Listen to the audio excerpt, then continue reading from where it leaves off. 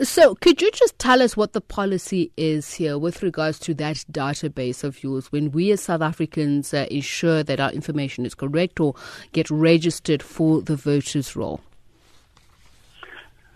Look, in terms of the law, we are obliged to make a voters' roll with addresses to political parties.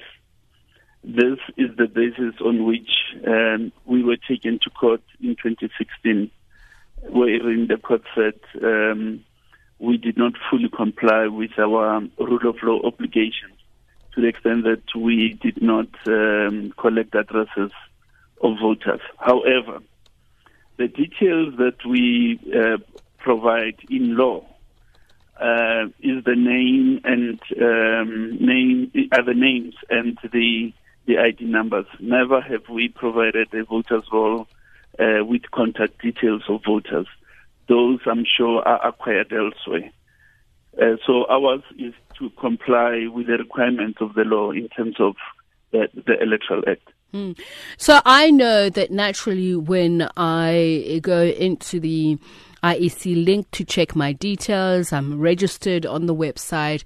I'm given the option whether to register with my email or username, yes, and cell phone number. But of course, if I am changing my details, etc., I do have to provide a phone number of sorts.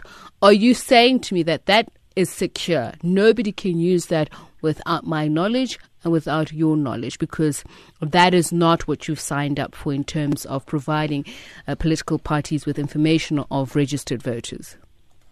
Yes, I can confirm that information is secure. It's with us, be it an email address, because we have an option to either confirm using an email or using SMS. Those details are not given to any other agency. They are within the database of the Electoral Commission. All we do as the Commission is to comply with Section 16.3 of the Electoral Act, which demands that we provide a voters' roll with addresses to political parties. If the DA says, for instance, that it's well within their rights, within the registration drive, to make use of that information, and it is indeed so that they've taken this information from the IEC's voters' roll, I'm talking about the contact details now, what would be your reaction and what would you want to do about it, if anything at all? No, we're meeting with parties from time to time. Is the matter that we will discuss with the DA. But I can confirm that as matters stand, at no stage have we provided contact details of voters to any political party. And could that have happened? Would I or anyone else... Again?